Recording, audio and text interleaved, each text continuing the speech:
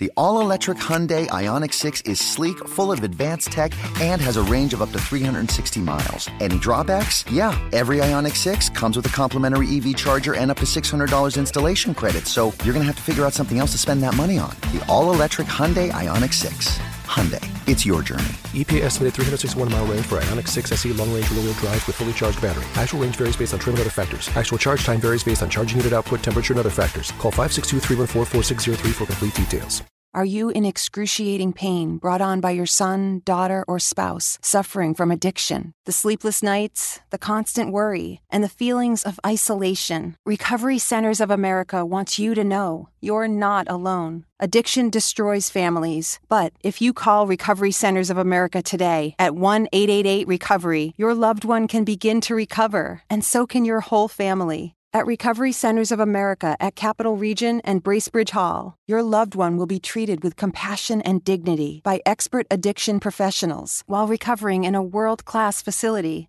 Family Support Services will give you knowledge, connection, and community so that you can begin to heal and recover as well. Call 1-888-RECOVERY today. Recovery Centers of America accepts insurance, provides transportation, and offers intervention services at no cost. Patients are admitted 24 hours a day, 7 days a week. Call 1-888-RECOVERY now.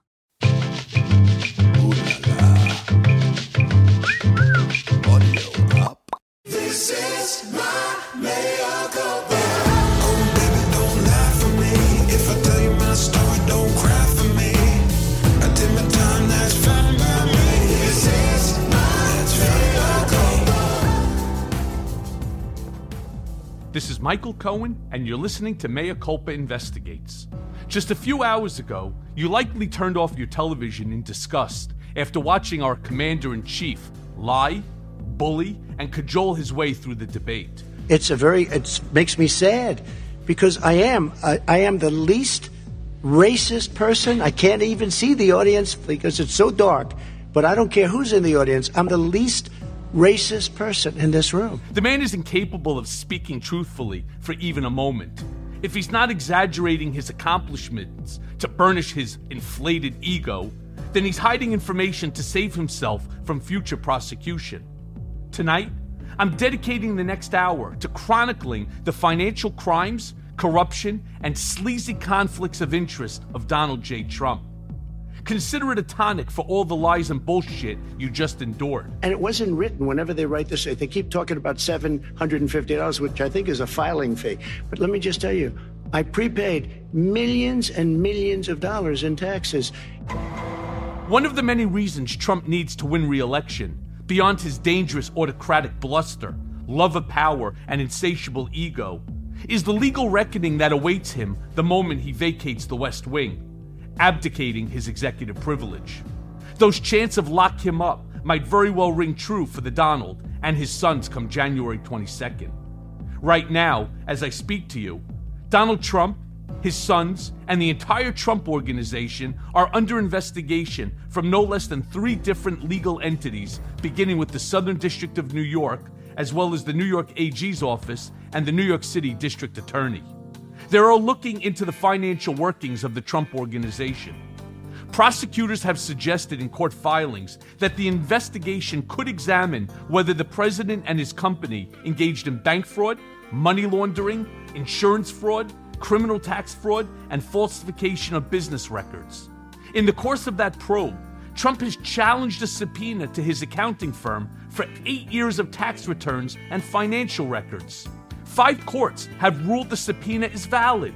New York prosecutors have said the tax records, working papers, and documentation around business transactions are crucial to their investigation, which has been underway for more than a year. These guys have built an entire wing dedicated to putting Donald Trump in prison and have staffed it with absolute stone-cold legal killers and bad motherfuckers, intent on bringing Trump to justice once and for all. And while there are legal questions as to whether a state prosecutor can file charges against the sitting president, once he leaves office, you better believe those subpoenas will begin to fly. On a state level, Governor Andrew Cuomo won't rest until Trump is wearing an orange jumpsuit. He holds Trump personally responsible for all the death and despair reaped upon New York due to Trump's complete and total negligence. Do you hear that point?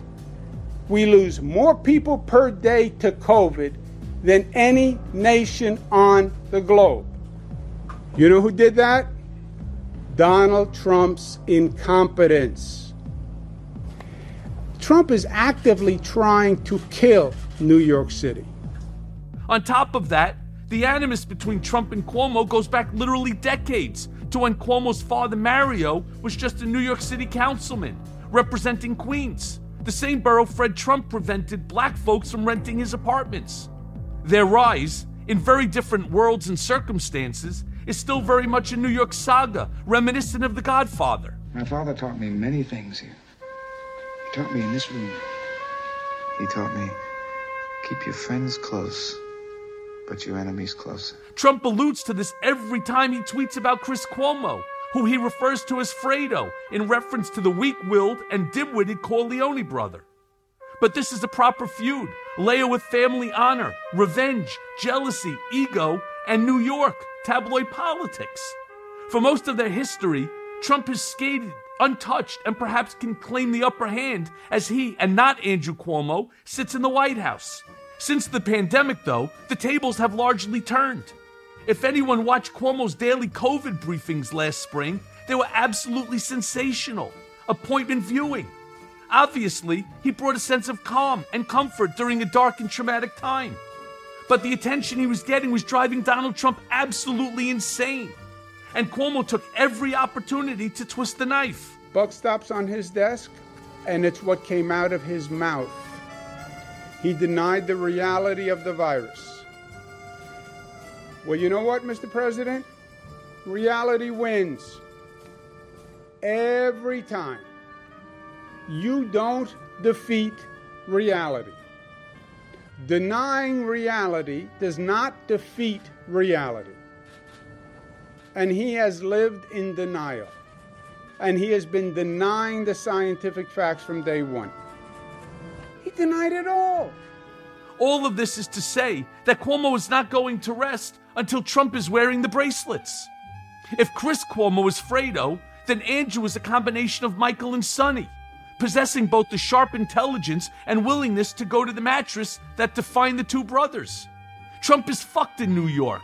Right now, Cuomo's Attorney General, Letitia James, no shrinking violet herself, is sharpening her knife with an investigation into the Trump Organization and whether it improperly inflated the value of certain assets in some instances and lowered them in others, all in an effort to secure loans and obtain economic and tax benefits.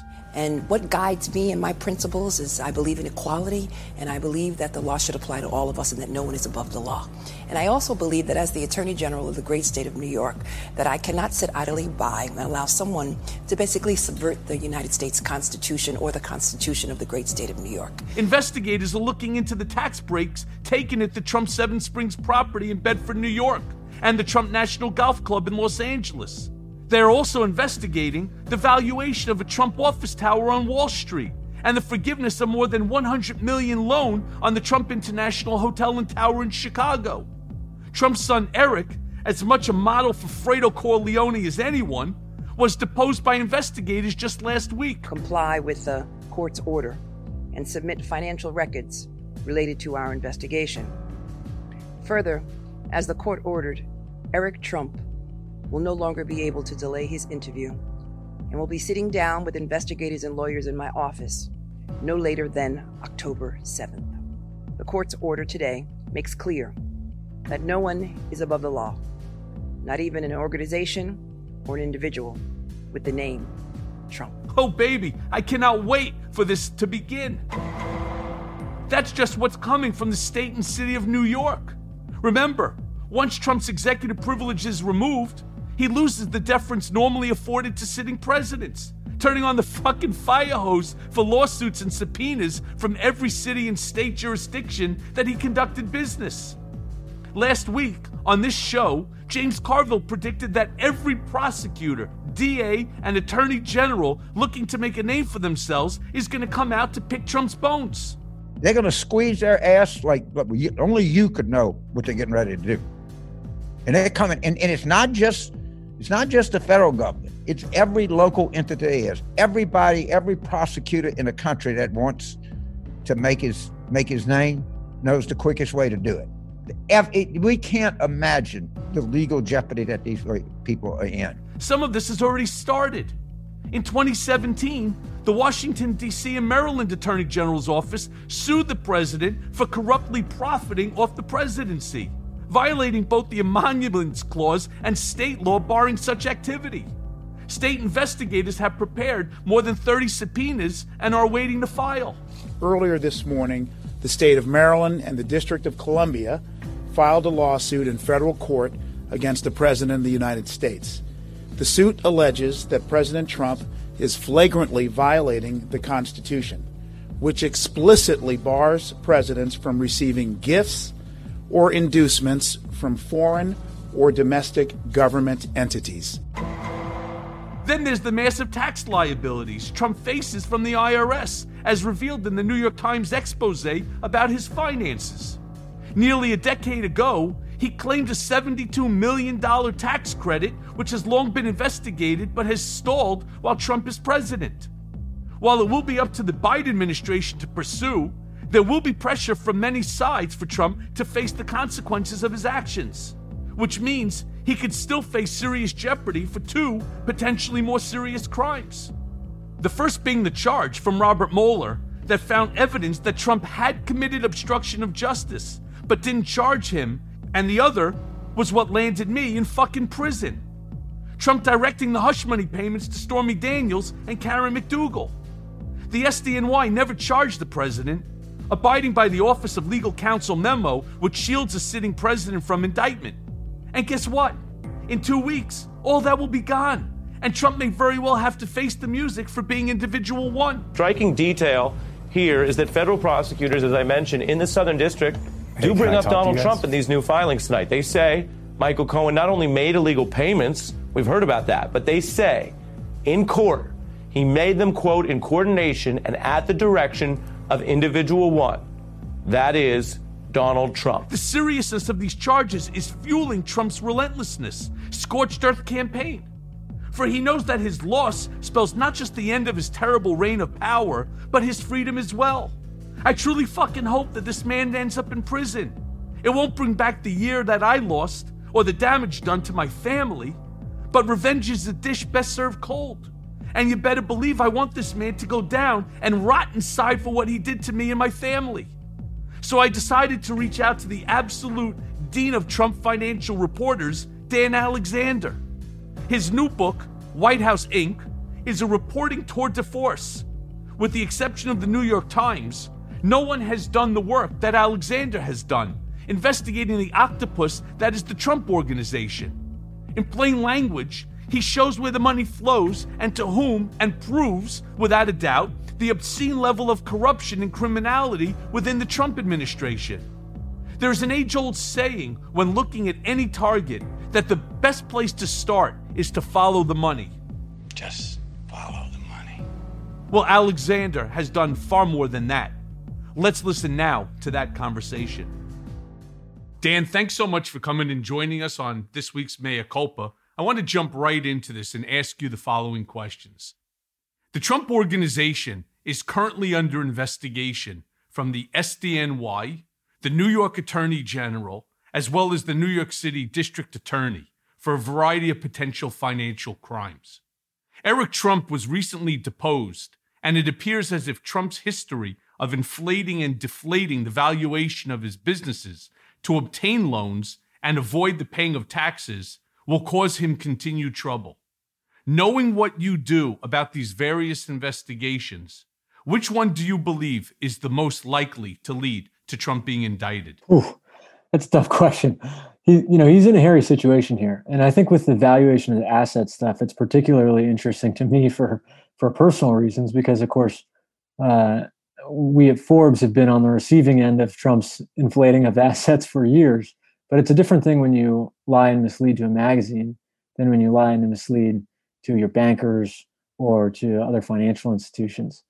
So I do think that he's in trouble there, although, as you know as well as anyone, valuation is something that's kind of easy to fudge. So It has to be so egregious that they would, which of course in Trump's case it is, but anyways, it's trickier there.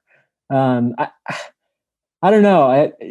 They're all serious, and I think we'll have a clearer idea as we start getting more filings. Right now, the truth is that on a lot of these issues, there's not all that much information out. We know roughly what the contours of the investigations are. Frankly, you probably know some of this stuff better than most people. So let me do this. Let me take you to an area that you are the expert in, because as you know, yeah, I had been, along with Alan Weisselberg, the CFO, and a couple of other people in the Trump orbit. Right. We were tasked with trying to prove to Forbes that Donald Trump's net worth was substantially greater than the number that you have recently put out in the most recent Forbes of course 500. The New York Attorney General's case is all about the inflation and the deflation of his assets and the benefits that he derived from it, whereas the DA's office are looking to get copies of his tax returns so they're not exactly the same types of crimes. But let's just stick with the inflation and the deflation of the values of both his properties as well as his businesses. You pegged that number at how much? So we peg his total assets at $3.66 billion, his total debt at $1.1 billion, and his net worth at $2.5 billion. I think that one of the interesting things when you see some of the papers coming out in the New York Attorney General's investigation is you start to look at what properties are they focusing on. And one of the properties that they're focusing on is Seven Springs.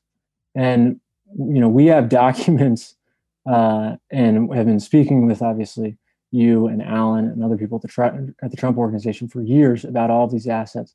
The one that always seemed the craziest of all of them was Seven Springs. I mean, the Trump Organization was saying that Seven Springs was worth $200 and something million. I think they said 270, if I'm not mistaken, but that sounds about right. And there are tricky math equations that you've laid out before Congress where you can try to make things look more valuable than they actually are by, saying, oh, well, if you split it up and you do all of this and you make all these McMansions and they all sell off perfectly, then it's going to be, worth X amount of dollars. But if you talk to anybody who actually buys and sells this stuff, which is the way that we go about valuing the assets, and you talk to the brokers who buy and sell, estates and mansions in Westchester County and in that area, no one would say anything approaching not just $270 million, but $200 million or $100 million. I mean, the highest number I've ever heard on that asset is like $50 million. And the more realistic number is like $30 million. And so to get from $30 million to 9 times that, that's not just a matter of sort of fancy accounting. That's where you get to this level of egregiousness where, they might actually be compromised. Well, is that the most egregious real estate inflation of value that you've seen in the Trump portfolio? What about, for example, his triplex on Fifth Avenue? Well, the triplex was just a blatant lie. And so the triplex, the story here is that Trump, would say that the triplex was, 33,000 square feet plus the roof. So really it's like 40,000 square feet or something like that. And, when you actually go back, and he fooled us on it, and he fooled a lot of people on it. And when you actually go back and you look at the documents and how many square feet are in that property, it's slightly under 11,000 square feet. And so Trump is saying, not only should my price per square foot be way higher, but also the number of square feet is unrealistic. And that was one that after Trump becomes president, when we're taking a closer examination at some of this stuff, credit to one of my colleagues, this guy, Chase Peterson Withorn, goes back and looks in the document, and he's shaking his head. He's like, he's been lying to us about the size of his penthouse for years. And so we redid the math. It dropped it from, we had it at $100 million. Now we got it at $45 million. So that one's egregious, but it's a multiple. That's nowhere close to Seven Springs. I mean, Seven Springs is just nuts. There's also the Los Angeles golf course, crazy numbers on that one. but that one is a little bit more, it's a little bit more complex because there's a lot of residential real estate, and the residential real estate is worth something even if the golf course isn't. That's correct. So that one's, and they've sold off that real estate for real money. So that's right. And I was actually involved in one of the land transactions where we sold a parcel for just about $5 million.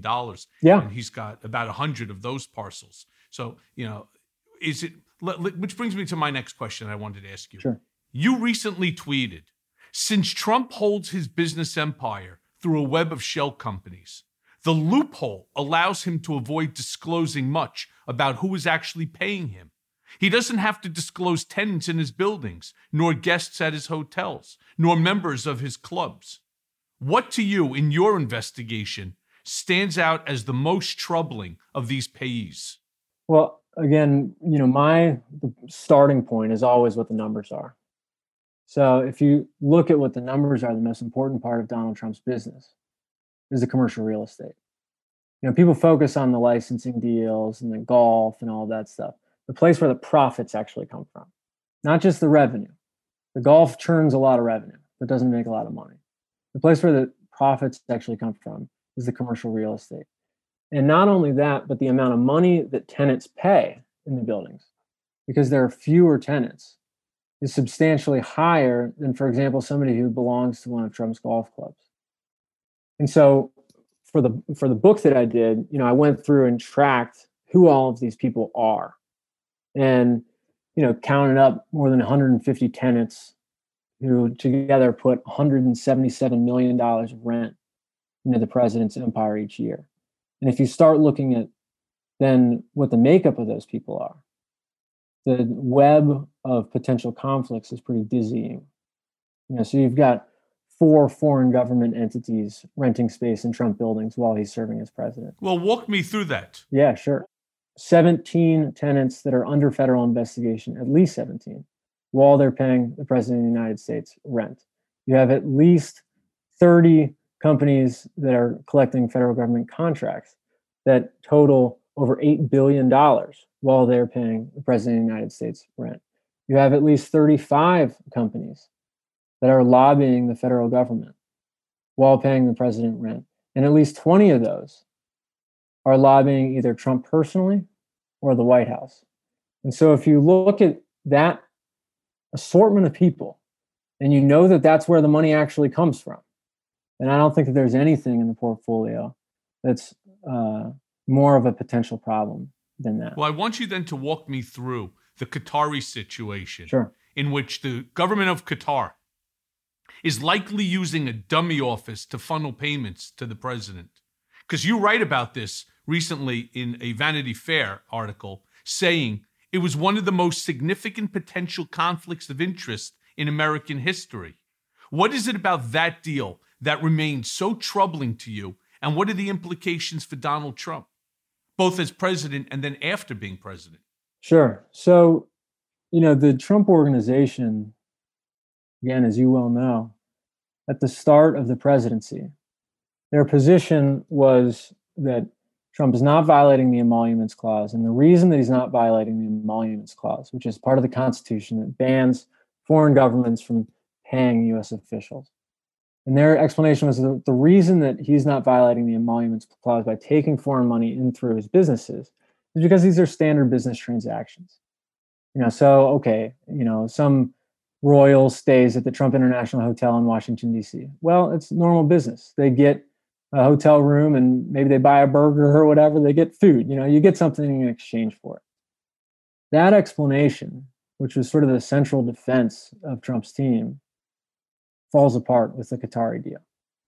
Because not only does it begin while Trump is in office, but if you go to the actual space, as I did, it's totally empty. There's no one there. There's a dead plant on the reception desk. There's totally empty office buildings. There's furniture that looks like nobody's ever sat on it. The list of tenants at the bottom of the building doesn't list the Qatar Investment Authority, even though their office is upstairs. The Qatar Investment Authority's website doesn't list any office in 555 California Street, even though there's an office there.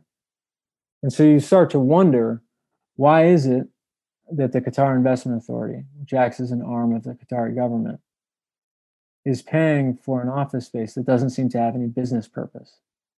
And then you start looking at US foreign policy toward Qatar, and you see a clear switch. At the beginning of the presidency, Donald Trump is accusing the Qataris of funding terrorists. The Qataris then, sometime after February of 2018, move into 555 California Street. And after that, Trump has the Qataris back to the Oval Office, and he then takes the exact opposite position and says, I want to commend you for fighting against terrorism funding. And so we can't get inside of his head and know what exactly caused that switch. And there are potential other reasons. I mean, Qataris are lobbying a lot in Washington over that time. Perhaps Donald Trump just got more familiar with US policy toward the Middle East. But the whole reason that people are fearful of foreign governments paying the president or of any conflicts of interest at all that involve the president is because it makes you wonder whether he's acting in his personal interests or whether the country's interests. And with most presidents, we don't have to wonder because they get rid of their businesses. By hanging on to his, Trump sort of opened up the door for people to pay him, and the amount of access points is incredible. And the Qataris look like they found one. Right, but you talk about the emoluments clause. I think there's another aspect to this that needs to be reviewed here. The nepotism laws that we have in this country as well. Now, don't forget that you have, as senior advisor to the president, you have Jared Kushner. How do you think that this then connects to the bailing out of the Kushner family's debacle at 666 Fifth Avenue from a Qatari sovereign wealth fund? If you have either of these stories separately, it's enough to raise eyebrows. If you have them together, then it raises eyebrows a little bit higher. I will say that the Qatari deal involving 666 Fifth Avenue, it's not quite as simple as I think a lot of people imagine it. It's not like the Qataris went in and bought the building. You know, the Qataris were an investor in a fund, and that fund went in and invested in the building. And they weren't the majority investors, so it's not super clear in that case that this is the Qataris straight up bailing out Kushner. Well, my understanding is that nobody wanted to touch that building. It's been a dog since the day that Jared actually acquired it. It is known in New York real estate world as the single worst real estate acquisition. Yeah, that's right. In New York history. But it's not. That's right. But it's not that no one wanted to touch it because Brookfield Asset Management bought it. So there were people who were interested in touching it. They bought it for $1.3 billion. And they're not the Qataris. So it wasn't. All I'm saying is that it's a little bit more complicated in that situation. If you look at 555 California Street, it's a much more simple transaction. This is the Qatar Investment Authority renting in Donald Trump's most valuable building. Well, you recently also stated that some of Trump's troubles are independent of politics, and that he chose to hold on to a poorly positioned set of assets, including retail spaces when shoppers were increasingly going online, and office space when businesses were about to start questioning the size of their leases. Talk to me about this in more detail, if you would. Well, you know, any business person at the top of a company has to think about strategy and has to think about where their assets are positioned. And, you know, this is as true for a retail investor deciding which stocks to pick as it is for somebody sitting on a multi-billion-dollar fortune. And so if you're in Donald Trump's position and you hold a bunch of aging real estate assets, you know, one option is to sell them and to say, I'm going to diversify my portfolio. You know, in fact, this is what ethics experts said he should do at the start. You know, sell everything, stick it into the S&P 500, and then you won't be conflicted when you're in office. But instead, he wanted to hang on to all this stuff that he'd spent so many years building. And by hanging on to all this stuff, he didn't realize it at the time, but he was making a poor strategic decision. It's very difficult to predict the coronavirus, of course, but it's not that hard to predict that if you have everything concentrated in a few different types of assets, hotels, commercial real estate, and golf, that if those things go one way and the rest of the economy is going another way, you're going to fall behind. Donald Trump doesn't have much exposure, for example, to technology, other Then his investment in 555 California Street, which is a skyscraper in San Francisco, which is the best performing thing in his entire portfolio. I want you to explain to the listeners how he's even involved in 555 California. Well, not by his own choosing. So, he owned land on the west side of Manhattan, and he wanted to build something called Television City over there, which was sort of this grand plan to build all these different skyscrapers. And he ends up partnering up with some Hong Kong investors. And the Hong Kong investors eventually say, this is crazy. We don't want to do Television City. It's pie in the sky. We want to get rid of this land, and we want to buy an investment in 2 office buildings, 555 California Street and 1290 Avenue of the Americas. And Trump says, no, this is a terrible idea because buildings are garbage and my plan is immaculate and we're going to make tons of money. And so he takes him to court. And he even gets Tom Barrack to say, I would have paid Trump more money than you guys are getting for these office buildings, that the valuations were messed up. And so, but Trump ends up losing because he's only a 30% partner. So he doesn't actually have control. So he gets dragged into these 2 office buildings. As it turns out, those 2 office buildings end up being the best deals of his entire life. The best deals. Yeah, they're better than Trump Tower. They're better than 40 Wall Street. They're the best deals he's ever done. I found your tweet to be quite ironic, the one that we were just speaking about, that Trump has indeed lost a fortune as president. And one of the greatest ironies is that if he had just divested at the start, which he was required really to do, that every other president had done, and then plowed all the proceeds back into the S&P 500, that Trump would have avoided all of these ethic complications, all of these issues. Not to mention, he would be hundreds of millions of dollars richer today than he currently is. Yeah, at the time that Trump decided to hang on to his assets, I think that most people had an idea that this was a thing that could be difficult politically. That politically this was going to cause conflicts and a bunch of questions and all that sort of stuff. But people didn't know what it was going to be from a business perspective. Was he going to be able to leverage the presidency to make more money? Was this going to elevate his brand and therefore he would become richer? And what we found over the last couple of years is the results of this experiment that he launched unfolding before our eyes. And you can see it in the numbers in the properties. Profitability at Doral plummeting. The value of his condos in various buildings, including Trump Park Avenue, decreasing. And you add all of that up, and then you look at what the stock market's done, which he likes to talk about all the time, and you look at what his fortune's done, which is decreasing, and the stock market shot up, and then it took a big dive, but now it's back up way above before he took office. And if he had just gotten rid of everything and stuck it in there, he would have avoided all the political complications, but he also would have avoided all the business troubles. It proved to be a bad both political decision and a bad business decision. Well, don't forget, for so many years, all we concentrated on was inflating the value of these assets. Mm-hmm. So we would take a piece of commercial property. I've told this story on the podcast before, but I think it's important since you're with the paper that we were trying to pull. I can't wait. I can't wait to. We were trying to pull the wool over. So we've gotten better at it. So Alan Weisselberg would have the year prior's document, which would show that Trump is worth $6 billion. And Alan, myself, and Trump would sit in his office, and Trump would just arbitrarily turn and said, "No, Alan, I'm worth more than that. I'm not worth 6. He goes, "I'm worth 8. Okay. So Alan would look at me, I would look at him, right? We'd both then look at Trump, and he would be, go back and figure out, because the properties have all gone up in value based upon the current real estate market here in New York. I'm worth at least $8 billion. I'm probably worth 9. Let's make it 9. So within a matter of 30 seconds, the guy increased his net worth, not from 6 billion to 8 billion, but now 6 billion to 9 billion. So we go back to the office, and now we have a real project on our hands. How do we turn around and try to justify to people like yourself the fact that your valuation, for example, of the Gucci building, which he used to like to talk about, is worth $1 billion in and of itself?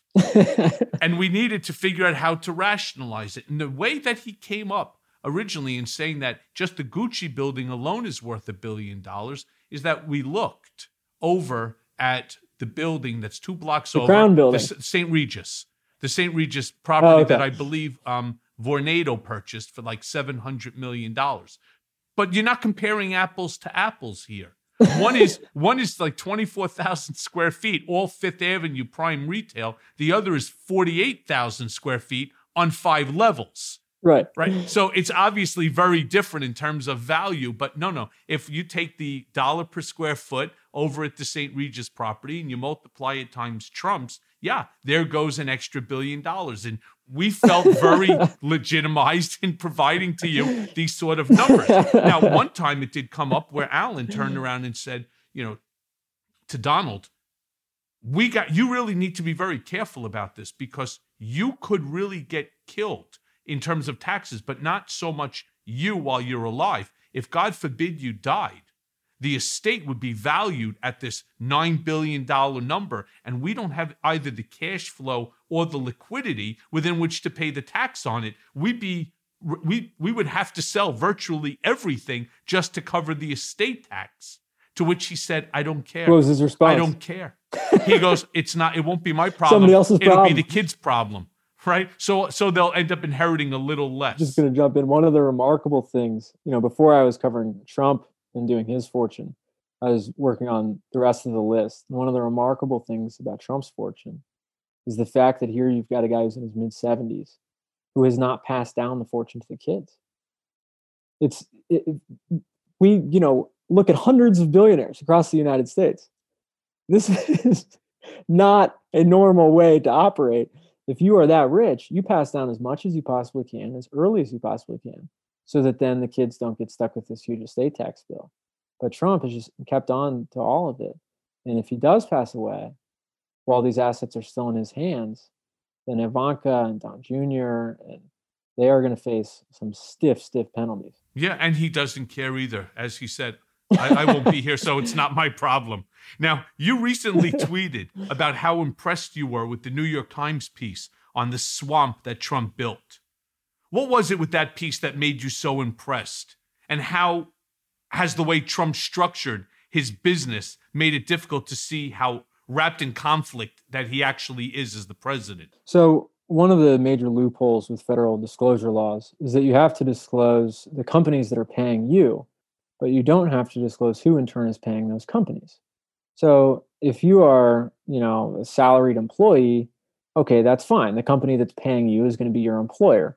But if you are a real estate tycoon who holds a business through hundreds of different shell companies, then by disclosing just the shell companies, you're not listing who's paying you rent or who's paying your property or who's joining your golf clubs or any of the numbers about where that money is actually originating. So we don't know those things. And, I've done a lot of work figuring out the commercial real estate tenants, and different other assets have gotten a lot of scrutiny. For example, the Trump International Hotel, there's a guy named Zach Everson, who's fantastic, who basically just scrolls around Instagram all day long. And if you ever show up in the Trump International Hotel, he will know about it within 24 hours and will have it in his log. And so he knows everyone who's taken photos in there. And so we've got a good idea of, who's paying there. But one of the things that's been most challenging is figuring out who's paying at the golf clubs. Those membership lists are not public, and there haven't been a lot of people who've gotten their hands on them.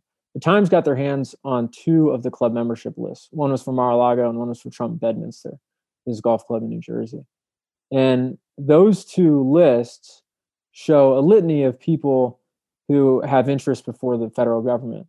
But what's really amazing to think about is that that's only 2 of the 11 clubs that he owns in the United States. And I'm not even counting Ferry Point, which is, it's a public course, so there's not, but there are 9 other courses where we don't have the club membership lists to know who all is joining those clubs or hanging around those clubs in hopes of being near the president.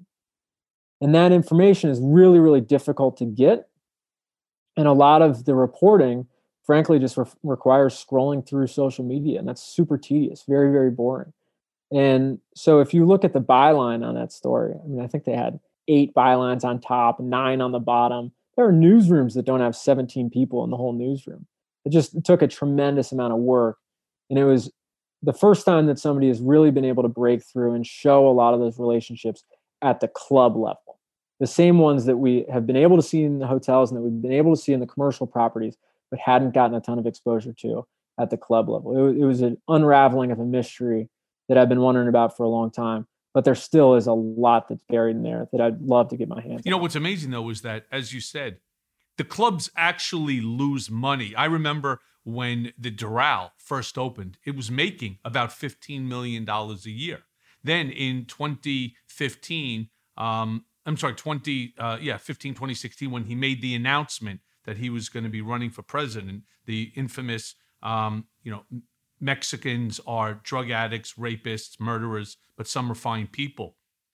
Univision, which is directly adjacent to it, they actually had some Trump golf carts, and they would just use it on a regular basis. They held all their functions there because it's a very large ballroom and so on. They all dropped out, and they all stopped using the facility.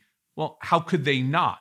I mean, the man makes his opening statement is a racist statement, and now you want Univision, which caters, of course, to the Hispanic community, to show up, to be there? Well, no, you're not going to get that. And then all of a sudden they started losing it. I'll never forget, I had Don, Ivanka, and Eric came to my office thereafter and said, you got to go speak to Dad.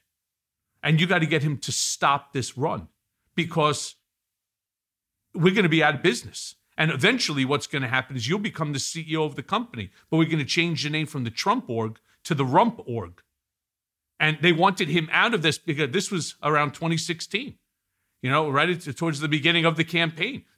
Everybody started bailing out. People were like their weddings, christenings, bar mitzvahs, office functions. They were all bailing out because some of the guests didn't want to go. They were so offended. Well, and you can see it in the financials. I mean, we've looked at the same reports, just getting them through different ways. Those Doral numbers, it drops from 15 to, as you said, in 2015, it drops to 13. In 2016, it drops to 12. 2017, his first year in the Oval Office, the profitability of Doral hits $4.3 million. All of a sudden, they're in danger of not being able to cover the interest expense. Well, how are they covering the interest expense? I mean, I know that there's $150 million loan on that property? Well, there's two mortgages that add up to $125 million. Now, this is something, I don't know if you're familiar with this, but something that I'm curious about. The New York Times reports that the balance on those loans is $148 million. So I don't know if there's some accruing interest that they're not paying or what exactly explains that. The New York Times also in other places just referred to it as $125 million. So it was just kind of a question that I had as I was reading the stories. But the mortgage documents that you can see, there's one for $106 million and another one for $19 million, add up to $125 million. There may have been some line of credit that they were using for a construction loan or some, HELOC type of a product. Yeah. Well, that's interesting. Yeah, that would make some sense. And I know that they would, on the DC hotel, as they were building that one out, the balance on that was bouncing all over the place too. So it could have been something like that because, of course, they were doing a ton of construction at Doral. But yeah, I mean, the interest rate's low there. And in those early years in 15, as it was starting to decline, the operating income still would have been enough to cover it. In 17, it starts to get very close. Now in 18, the Trump organization claims that their net operating income is $9.7 million. So not up to the level that it had been, but better than it was in 2017. If that's true, then they would presumably have enough to cover the interest. Of course, there's a lot of other things that come out after operating income that they might not be able to afford in addition. The place where I think that they really can't afford the interest is the DC hotel. Well, let's talk about the DC hotel for a quick second. Mm-hmm. They were able to obtain the old post office, the DC hotel, through the GSA. Mm-hmm. And the way that they were able to get it from the government was by showing their financials. And I remember Mr. Trump bragging to everybody that we beat the Pritzkers. We beat everybody because we have the strongest financials. We have the greatest cash flow. We have the most amount of liquidity. I have tremendous assets. Did you look at the financials at the Senate? I never saw the financials. That was being handled internally by Ivanka with Alan Weisselberg, right, and with Weiser Mazer, the accounting firm. Right. But I'm curious if, in fact, that it's determined that his tax returns and his financials are significantly skewed. Mm-hmm.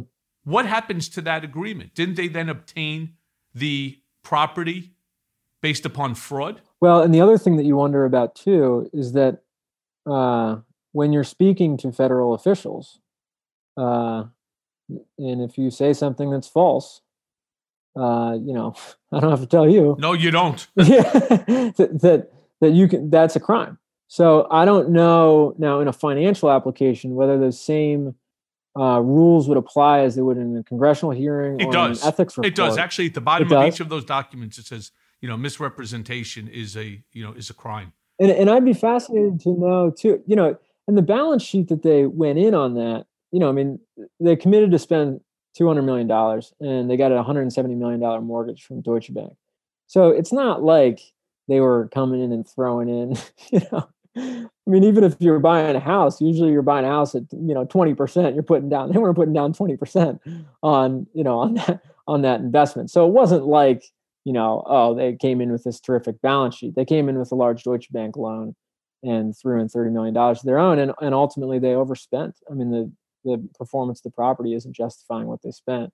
And they're bleeding money because of it. Yeah. Well, in looking at your piece today in Forbes, you state Trump will have $900 million of loans coming due in his second term if he's reelected. And knowing what I know about how Trump uses those disclosure forms, isn't that $900 million then much higher because he really hasn't accurately disclosed the real value? Well, the numbers that we're pulling from on that amount of debt is not just from his disclosure form. So, if you go through the loans, there's $950 million against 1290 Avenue of the Americas. Vornado discloses that in its public financial statements. Trump owns 30% of that. The amount attributable to him is $285 million. The 555 California Street loan, $543 million. Trump owns 30%. So the amount attributable to him is $162 million. So that's not relying on Trump's honesty for those numbers. That's relying on Vornado, which is a publicly traded company, disclosing information to its investors. In other instances, like, for example, the Trump International Hotel in Washington, D.C., that's from the recorded mortgage filed with local authorities. You can see it says $170 million on the document. Again, not from the disclosure. If you look in Trump Doral, those are two mortgages, one for $109 million, one for $16 million, add up to $125 million filed with local officials.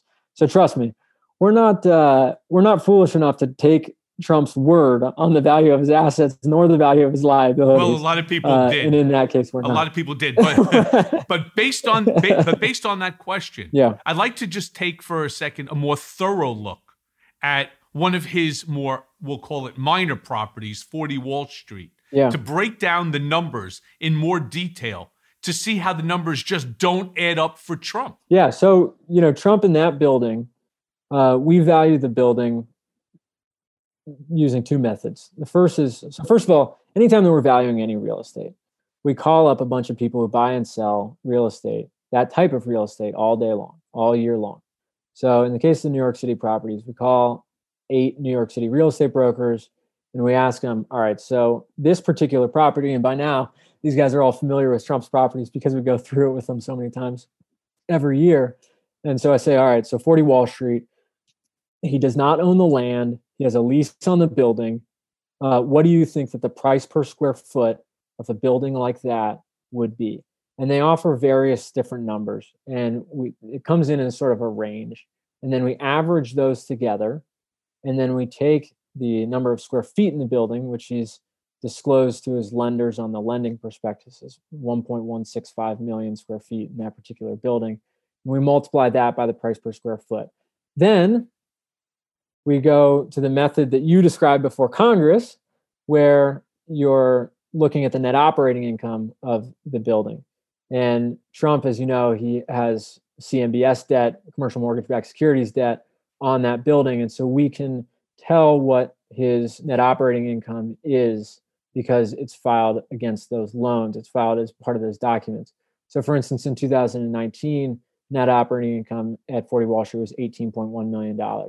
Same exercise, call up all the people who buy and sell New York City real estate all day long, and you say, what are the cap rates for this sort of property? And they give you a range of numbers. You then average all of those together, and you take that cap rate and you apply it to the net operating income. Those two numbers are going to come out slightly divergent. The price per square foot thing will be one, the cap rate approach will be another, and then we again average them together.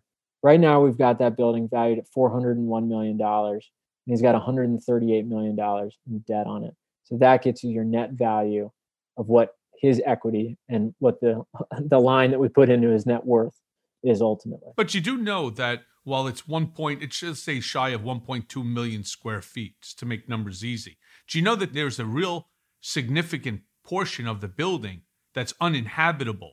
I mean, everything from the lower levels down, where there used to be safes and so on. I mean, safes that you walk into rooms that are 3,500, 4,000 square feet. I mean, massive rooms. Right. All those lower areas, which do constitute part of this 1.2 million square feet, are uninhabitable, and there's no income derived from it. Do you take that into consideration too? Well, sure, because it's reflected in the net operating income. So if you can't make any money from it, then it's not going to show up in your net operating income, and therefore your valuation is going to be lower. And this is the importance of looking at multiple approaches for each building. I'll give you kind of a reverse example here. So in Trump Tower, the net operating income is only $13.1 million in 2019, which is very low for how it's historically done. But the net operating income in Trump Tower can't capture the fact that the Trump organization is occupying a significant amount of space and not paying any rent on that space. And so if you were to just value Trump Tower on the net operating income, then you wouldn't be giving Trump fair credit for space that actually is worth something, but just that he's not getting any money from.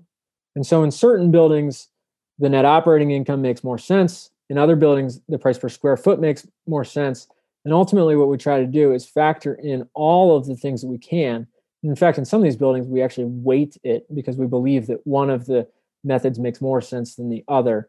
But we want to take all the approaches that we can to triangulate on what that final number is. I want to just touch also in that New York Times series was an article about a relationship that Trump has with the casino magnate, Phil Ruffin, who happens to also, as you know, be a partner, 50-50 partner with Trump International Hotel and Tower Las Vegas, as well as the provenance of this $21 million windfall, which flowed directly from the hotel into the Trump campaign at a moment when he was facing a cash crunch. So if you can, walk me through Trump's relationship to Phil Ruffin and how unusual and potentially illegal was that $21 million payment. Yeah, well, first of all, let me ask you, did you ever, when you were in there, do you remember them talking about, hey, we need to extract some cash from one of the properties in order to put money into the campaign? No. It's interesting because, they talk about, like, the Times has done some reporting on how Deutsche Bank refused to do a loan, I think, against one of the Scottish properties. And there were several refinancings that went on during the campaign, including actually 40 Wall Street, although it was only about 2 weeks into the campaign. I don't know how seriously, everyone was taking it at that point. But the interesting one that sort of has flown under the radar that we previously reported on before this Times one is that just shortly before the 2016 election actually happens, Trump and Phil Ruffin, who, as you said, is a billionaire out in Las Vegas, who's good friends with Trump, they take out a $30 million loan against the Trump International Hotel in Las Vegas. One of the interesting things about that is because he's a partner on it, it immediately makes you wonder, well, were they able to get that loan because they're not just relying on Trump's reputation, but also on Ruffin's? And then shortly after they take out that loan, then you can see large amounts of money start flowing into the campaign. So Trump makes a $10 million donation, and he also makes a $2 million donation. Now, you look at those numbers, okay, it's a 50-50 partnership. They extract $30 million, and then all of a sudden $12 million, which is pretty close to half of the $30 million, goes into the campaign. It makes you wonder. Now, we don't know for sure. It didn't know for sure. But what the Times reporting did was it tied together more of these, the way that the money flowed. And they still weren't able to fully pin it down, but it does look like that's what happened. Like they took out that loan, and then like that loan was then moved into Trump's empire, and then Trump spent that money on the campaign. Now, your question about legality here. So one of the tricks is that, as you know, there are limitations on how much money somebody can donate to a presidential campaign. So you can donate only $2,800 in the primaries and $2,800 in the general election, so $5,600 directly to the campaign, unless you're the candidate. That's right. And so Trump himself put $66 million of his own into the 2016 campaign, none into his reelection, which is a separate story. But Ruffin is not able to put into the campaign more than $5,600. And so if Ruffin really was the one who secured that loan, and if they knew that that money was going into the campaign, then it starts to look like a campaign donation, and it starts to look like an illegally large campaign donation. So that's an interesting thing, but it's one of those situations where there's enough gray area in there that I would be very surprised if he actually faces legal consequences for it, because it seems like they would have deniability on it. Like they would, and in fact, Ruffin has said publicly that, I don't know what happened with the money. I mean, he just took it and put it in the campaign, and unless they, were sloppy enough to write it down or something like that, then it would seem far-fetched that they'd be able to trace the motivation behind that, and the motivation would be key to proving that it was illegal. Yeah. What I've always found interesting, and you brought it up, about Trump really only has two tranches within which to obtain capital. And one is Deutsche Bank, where I think it's been stated there's about $472 million. However, the only other institution that seems to be interested in loaning Trump any money from your investigation is Ladder Capital. Now, what's interesting about Ladder Capital is that one of the people that works at Ladder Capital happens to be the son of Alan Weisselberg. So I just think that this whole unholy, nepotistic alliance, that there's something just odd, that the only two institutions that are loaning this man money based upon maybe the knowledge that his personal financial statement is severely overinflated, that potentially his cash flow is overinstated, who would look past these overstated amounts would be Deutsche Bank, for whatever reason that they overlook it. And then again, the son of the CFO.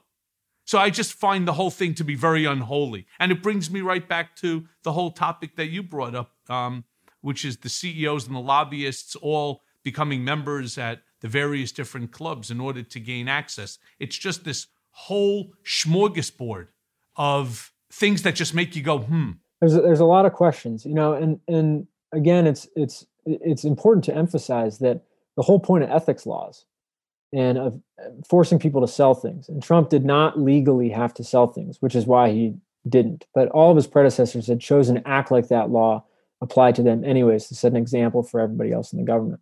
But the whole point of ethics laws is to make it so that then people don't have to wonder what is motivating certain decisions that our leaders are making. And by hanging on to his business, Trump left everyone with 4 years of wondering about this payment and that payment. And with $900 million of loans coming due, there are two ways to get out of that. One is to sell properties, and the other is to refinance properties, and probably to do a combination of the two. And that's a tremendous amount of money to work through in only 4 years. And you are going to have, hundreds of millions of dollars on the line in every one of these discussions. And you're going to be either talking to Wall Street banks that your administration is regulating, or in many cases investigating, or you're going to be talking to investors who want to purchase things where people are going to wonder, well, are they purchasing that because they want to own the thing? Or are they purchasing that because they want to get close to Trump, or because they want to put a couple $100 million in his pocket?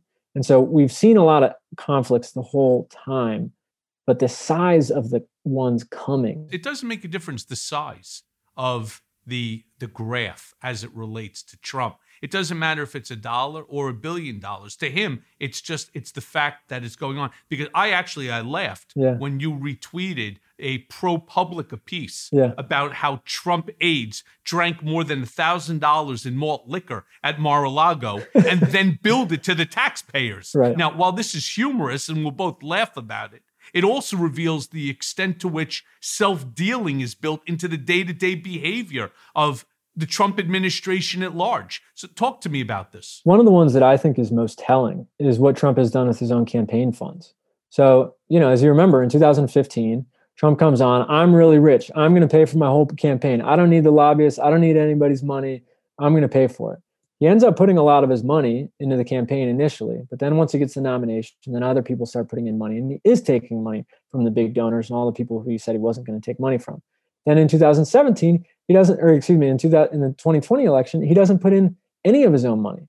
And yet his companies continue to charge the campaign for various little knick-knacky expenses.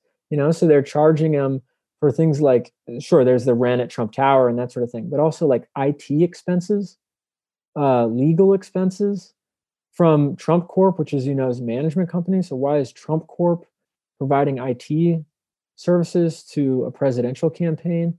It doesn't seem to make a lot of sense. And the amount of money is nickel and dimey. It adds up total to $2.3 million that have gone now from Trump's donors, because Trump is not putting in his own money, from Trump's donors, where he's turned his donors' campaign money into revenue for the Trump organization. Dan, what you have to do is you have to remember that Trump doesn't care what anybody thinks. He doesn't care about what's right or what's wrong, ethical or unethical. It doesn't matter to him. Well, fair enough, but he does care about politics, and he cares about how people perceive him. And correct me if I'm wrong, but you would think, and obviously knowing what we know, we should not be foolish enough to think, but you would think that somebody who's worth $2.5 billion would say, okay, $2.3 million, I'll tell you what, so that then nobody thinks that I'm taking money from my own political supporters, I'm just going to donate an equivalent amount to the campaign. I'll donate $2.5 million, and then nobody can say that I was taking their money.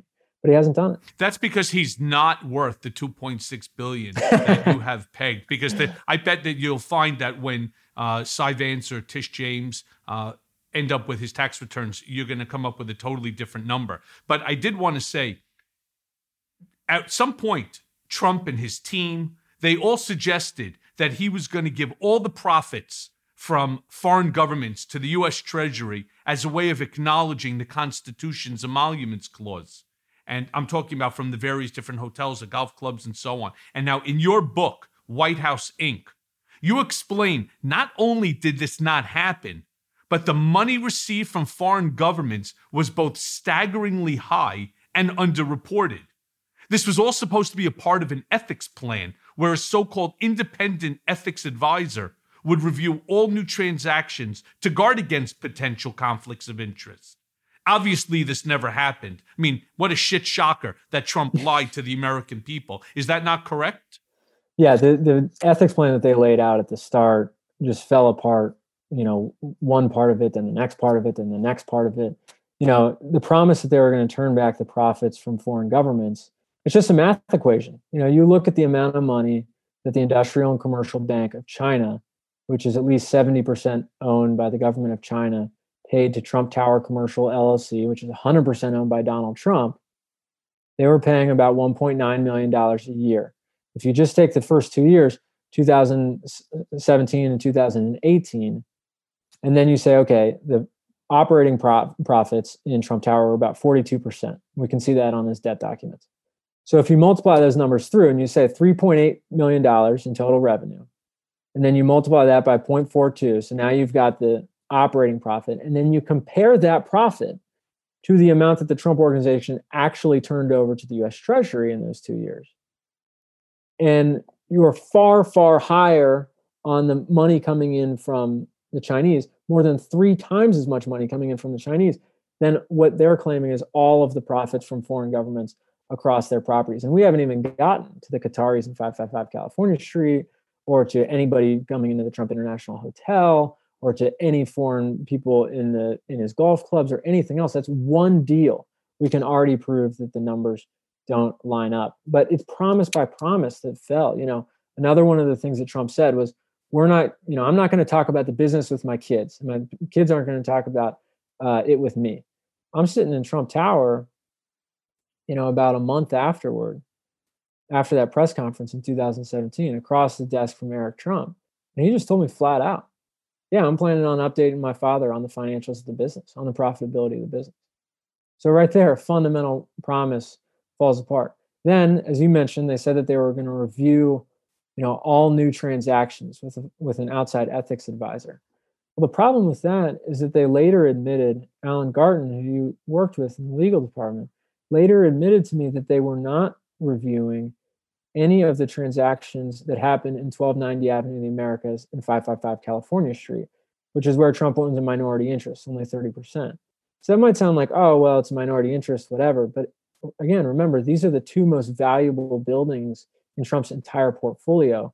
And if you look at all of the commercial rent flowing into the Trump organization, about half of it comes via those 2 buildings, even if we're just counting the rent that's attributable to Donald Trump's 30%. And so you have about half of the rent flowing into the Trump organization that's not going through this outside ethics legal review process. And we don't even know what the legal review process was on the other half, but at least for half of it, it's just not happening at all. So it's promise after promise that just fall by the wayside. And you're left with, a conclusion, which is that the plan that they had, that they laid out to separate the presidency from the business was not a genuine plan. The real plan was to turn the presidency into a business. And look, when we decided to start this campaign in the first place, he was not expecting to win.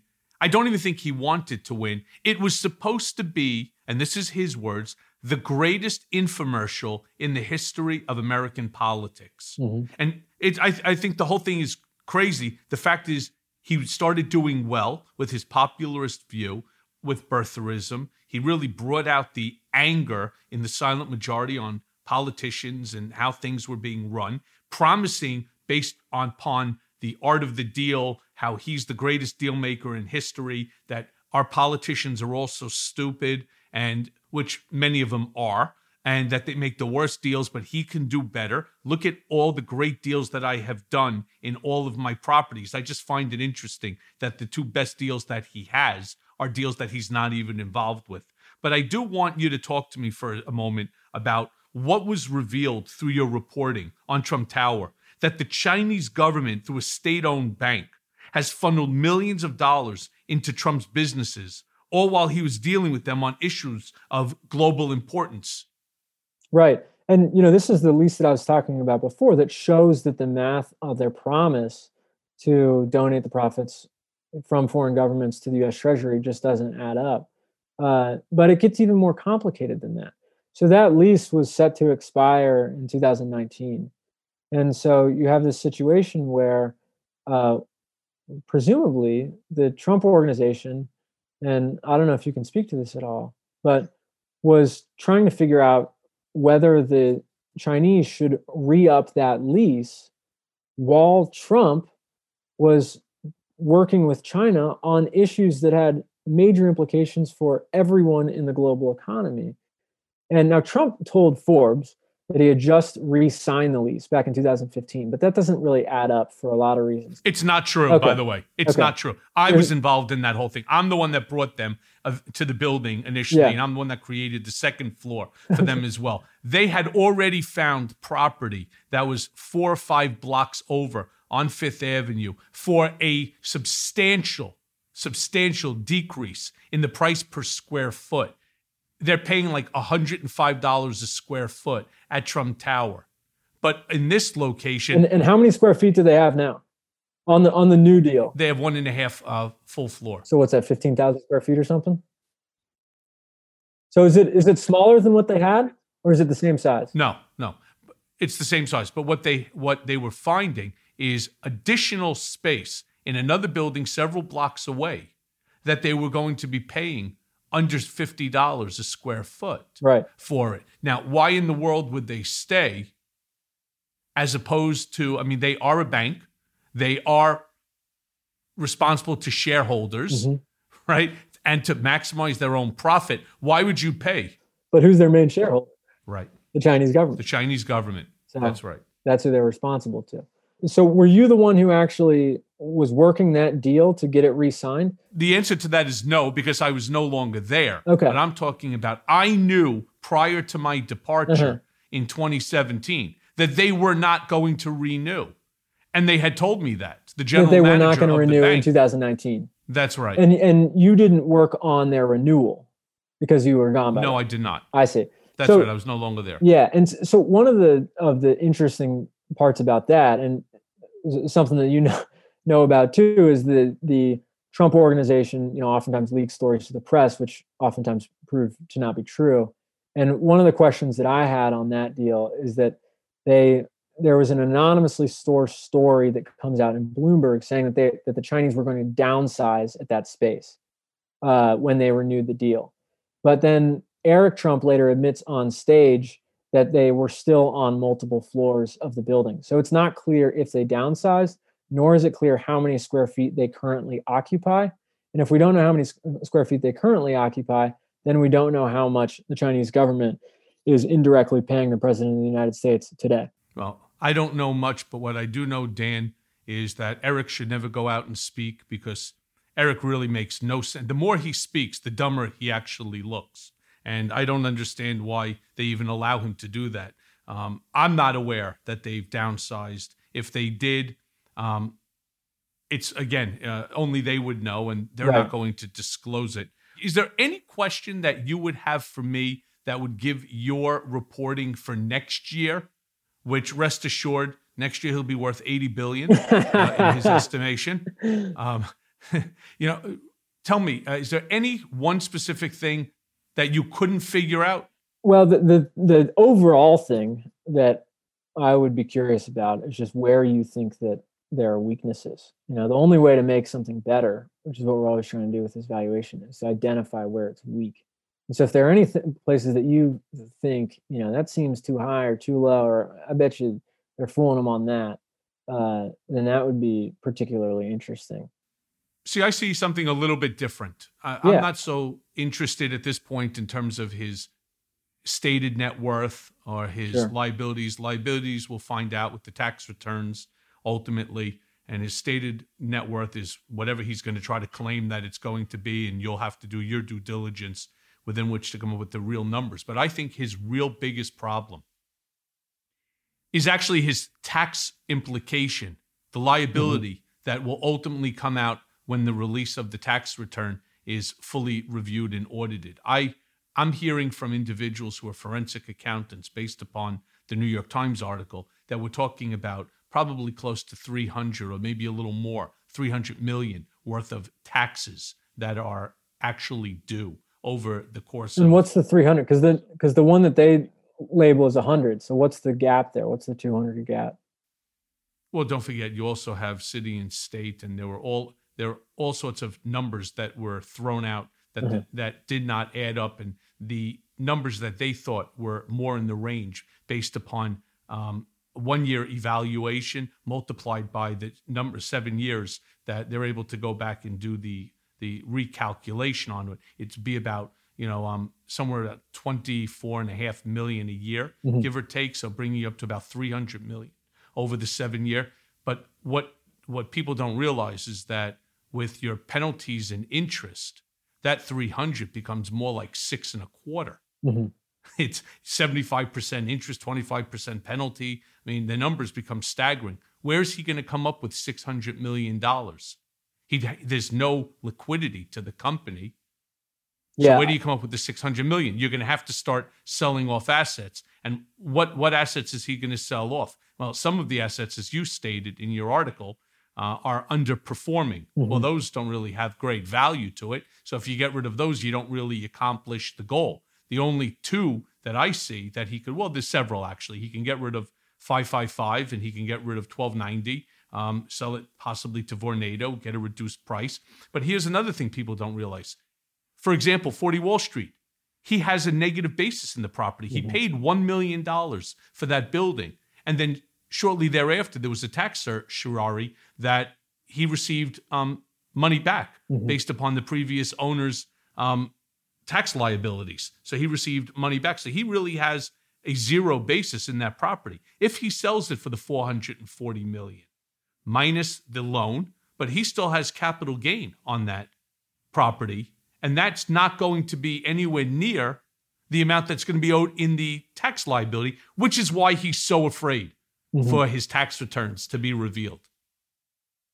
So I think it really changes the whole dynamic of your net worth. Your net worth is great when you have no problems. Right. Well, and, I think that, I'd be curious if you disagree, but I think that the best thing that he could do for his business is to sell off the toys. And the first one is Mar-a-Lago, because the value of that property is so enormous compared to the amount of profit that it throws off. Because as you know, the values of Palm Beach real estate have just soared. But I don't know if he could live with selling it. And that's one of the big questions with all his debt coming due is he going to have the stomach to do what he needs to do to sell off the toys and refinance the big buildings? And I think that's a big question. What's your sense of that? The answer is no. He won't sell it off unless he's going to be absolutely forced to do so. And even if it does get sold off, why would anybody buy to keep it as a club when it's not profitable based upon how much money they would have to pay him? Let's assume then you turn it back into a single family home. Right. Who's going to pay $1 billion for a home? No one's saying that Mar-a-Lago is worth $1 billion. The Trump organization thinks said that Mar-a-Lago is worth $500 million, but nobody believes that. We value Mar-a-Lago at $180 million, which would make it, an extremely expensive home. And if you look at some of the property deals in Palm Beach, it seems fair, but it's not $1 billion, it's not $500 million, and 180 seems like pretty generous. But that would be pretty nice to get out $180 million of that property. But the same problem goes if he ends up selling it for the 180 minus the mortgage that he may have on it, plus the fact he's got a very low basis, and I think he paid $6 million for the property a long, long time ago. He still has the capital gain tax on that. He's going to put, $60 million or so? Something like that, and it doesn't help with it. But again, Dan, I want to thank you for your time. I want to thank you for your expertise, and I hope that the listeners got a good understanding on Donald Trump's finances today, because Lord knows you worked very hard to try to come up with those numbers, because we worked even harder to hide those numbers from you. We'll argue about who works harder on it. Thanks, Michael. I appreciate it. I'm not going to lie. Thinking about Donald Trump and his family sitting in Otisville prison makes me giddy with hope and laughter. First off, there's the actual need for this man to face justice and the consequences of his actions. The end game for all of this can't be that Trump just returns to Mar-a-Lago, plotting his takeover and polluting the airwaves for the next 4 years, threatening to run again. No fucking way. He needs to wear handcuffs and to do the perp walk. People will not be satisfied until the man is sitting inside a cell. There's not going to be some weak-willed Gerald Ford pardon for his crimes. The country won't be moving on or healing until he gets what's coming to him. So yeah, fuck Donald Trump. And beyond the pure karmic justice of it all, Trump going to prison would make for the world's greatest reality show.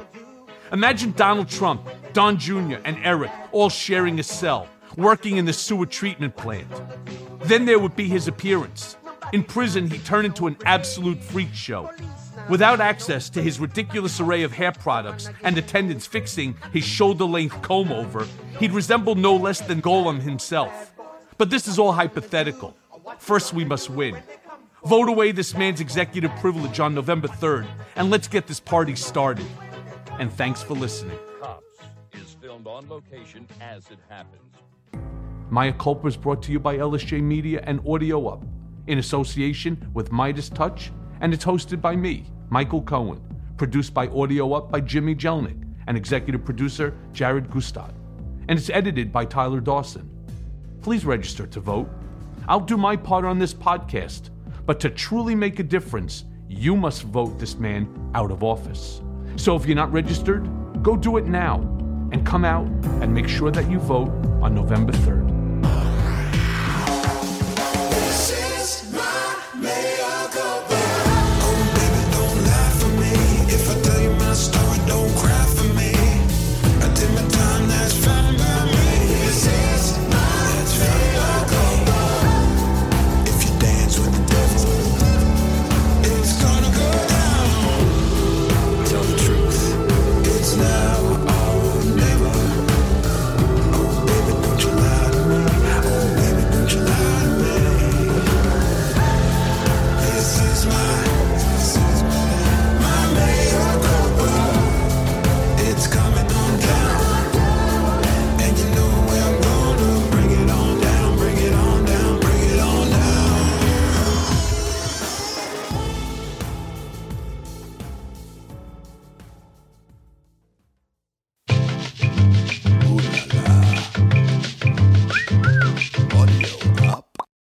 So have you heard of Bum Bums? They are the plush with personality. Hey, it's Sisney, and each Bum Bums plush is as unique and diverse as the people who collect them. There are over 300 plus styles to collect. Check them all out at #BumBumsBunch on Instagram and TikTok and at Bum Bums Official. They're also going to be at our Jingle Ball Village this year, so come check them out and get your chance to win one of the last pairs of Jingle Ball tickets and a Bum Bums. Plus, don't forget Bum Bums are available at Amazon, Target, Walmart, and specialty retailers nationwide. Mientras trabajas duro por el éxito de tus hijos, algo que no ves los puede estar afectando. Se llama estrés tóxico. Es la manera en que el cuerpo de los niños responde a experiencias difíciles. Aprende cómo ayudarlos en first5california.com.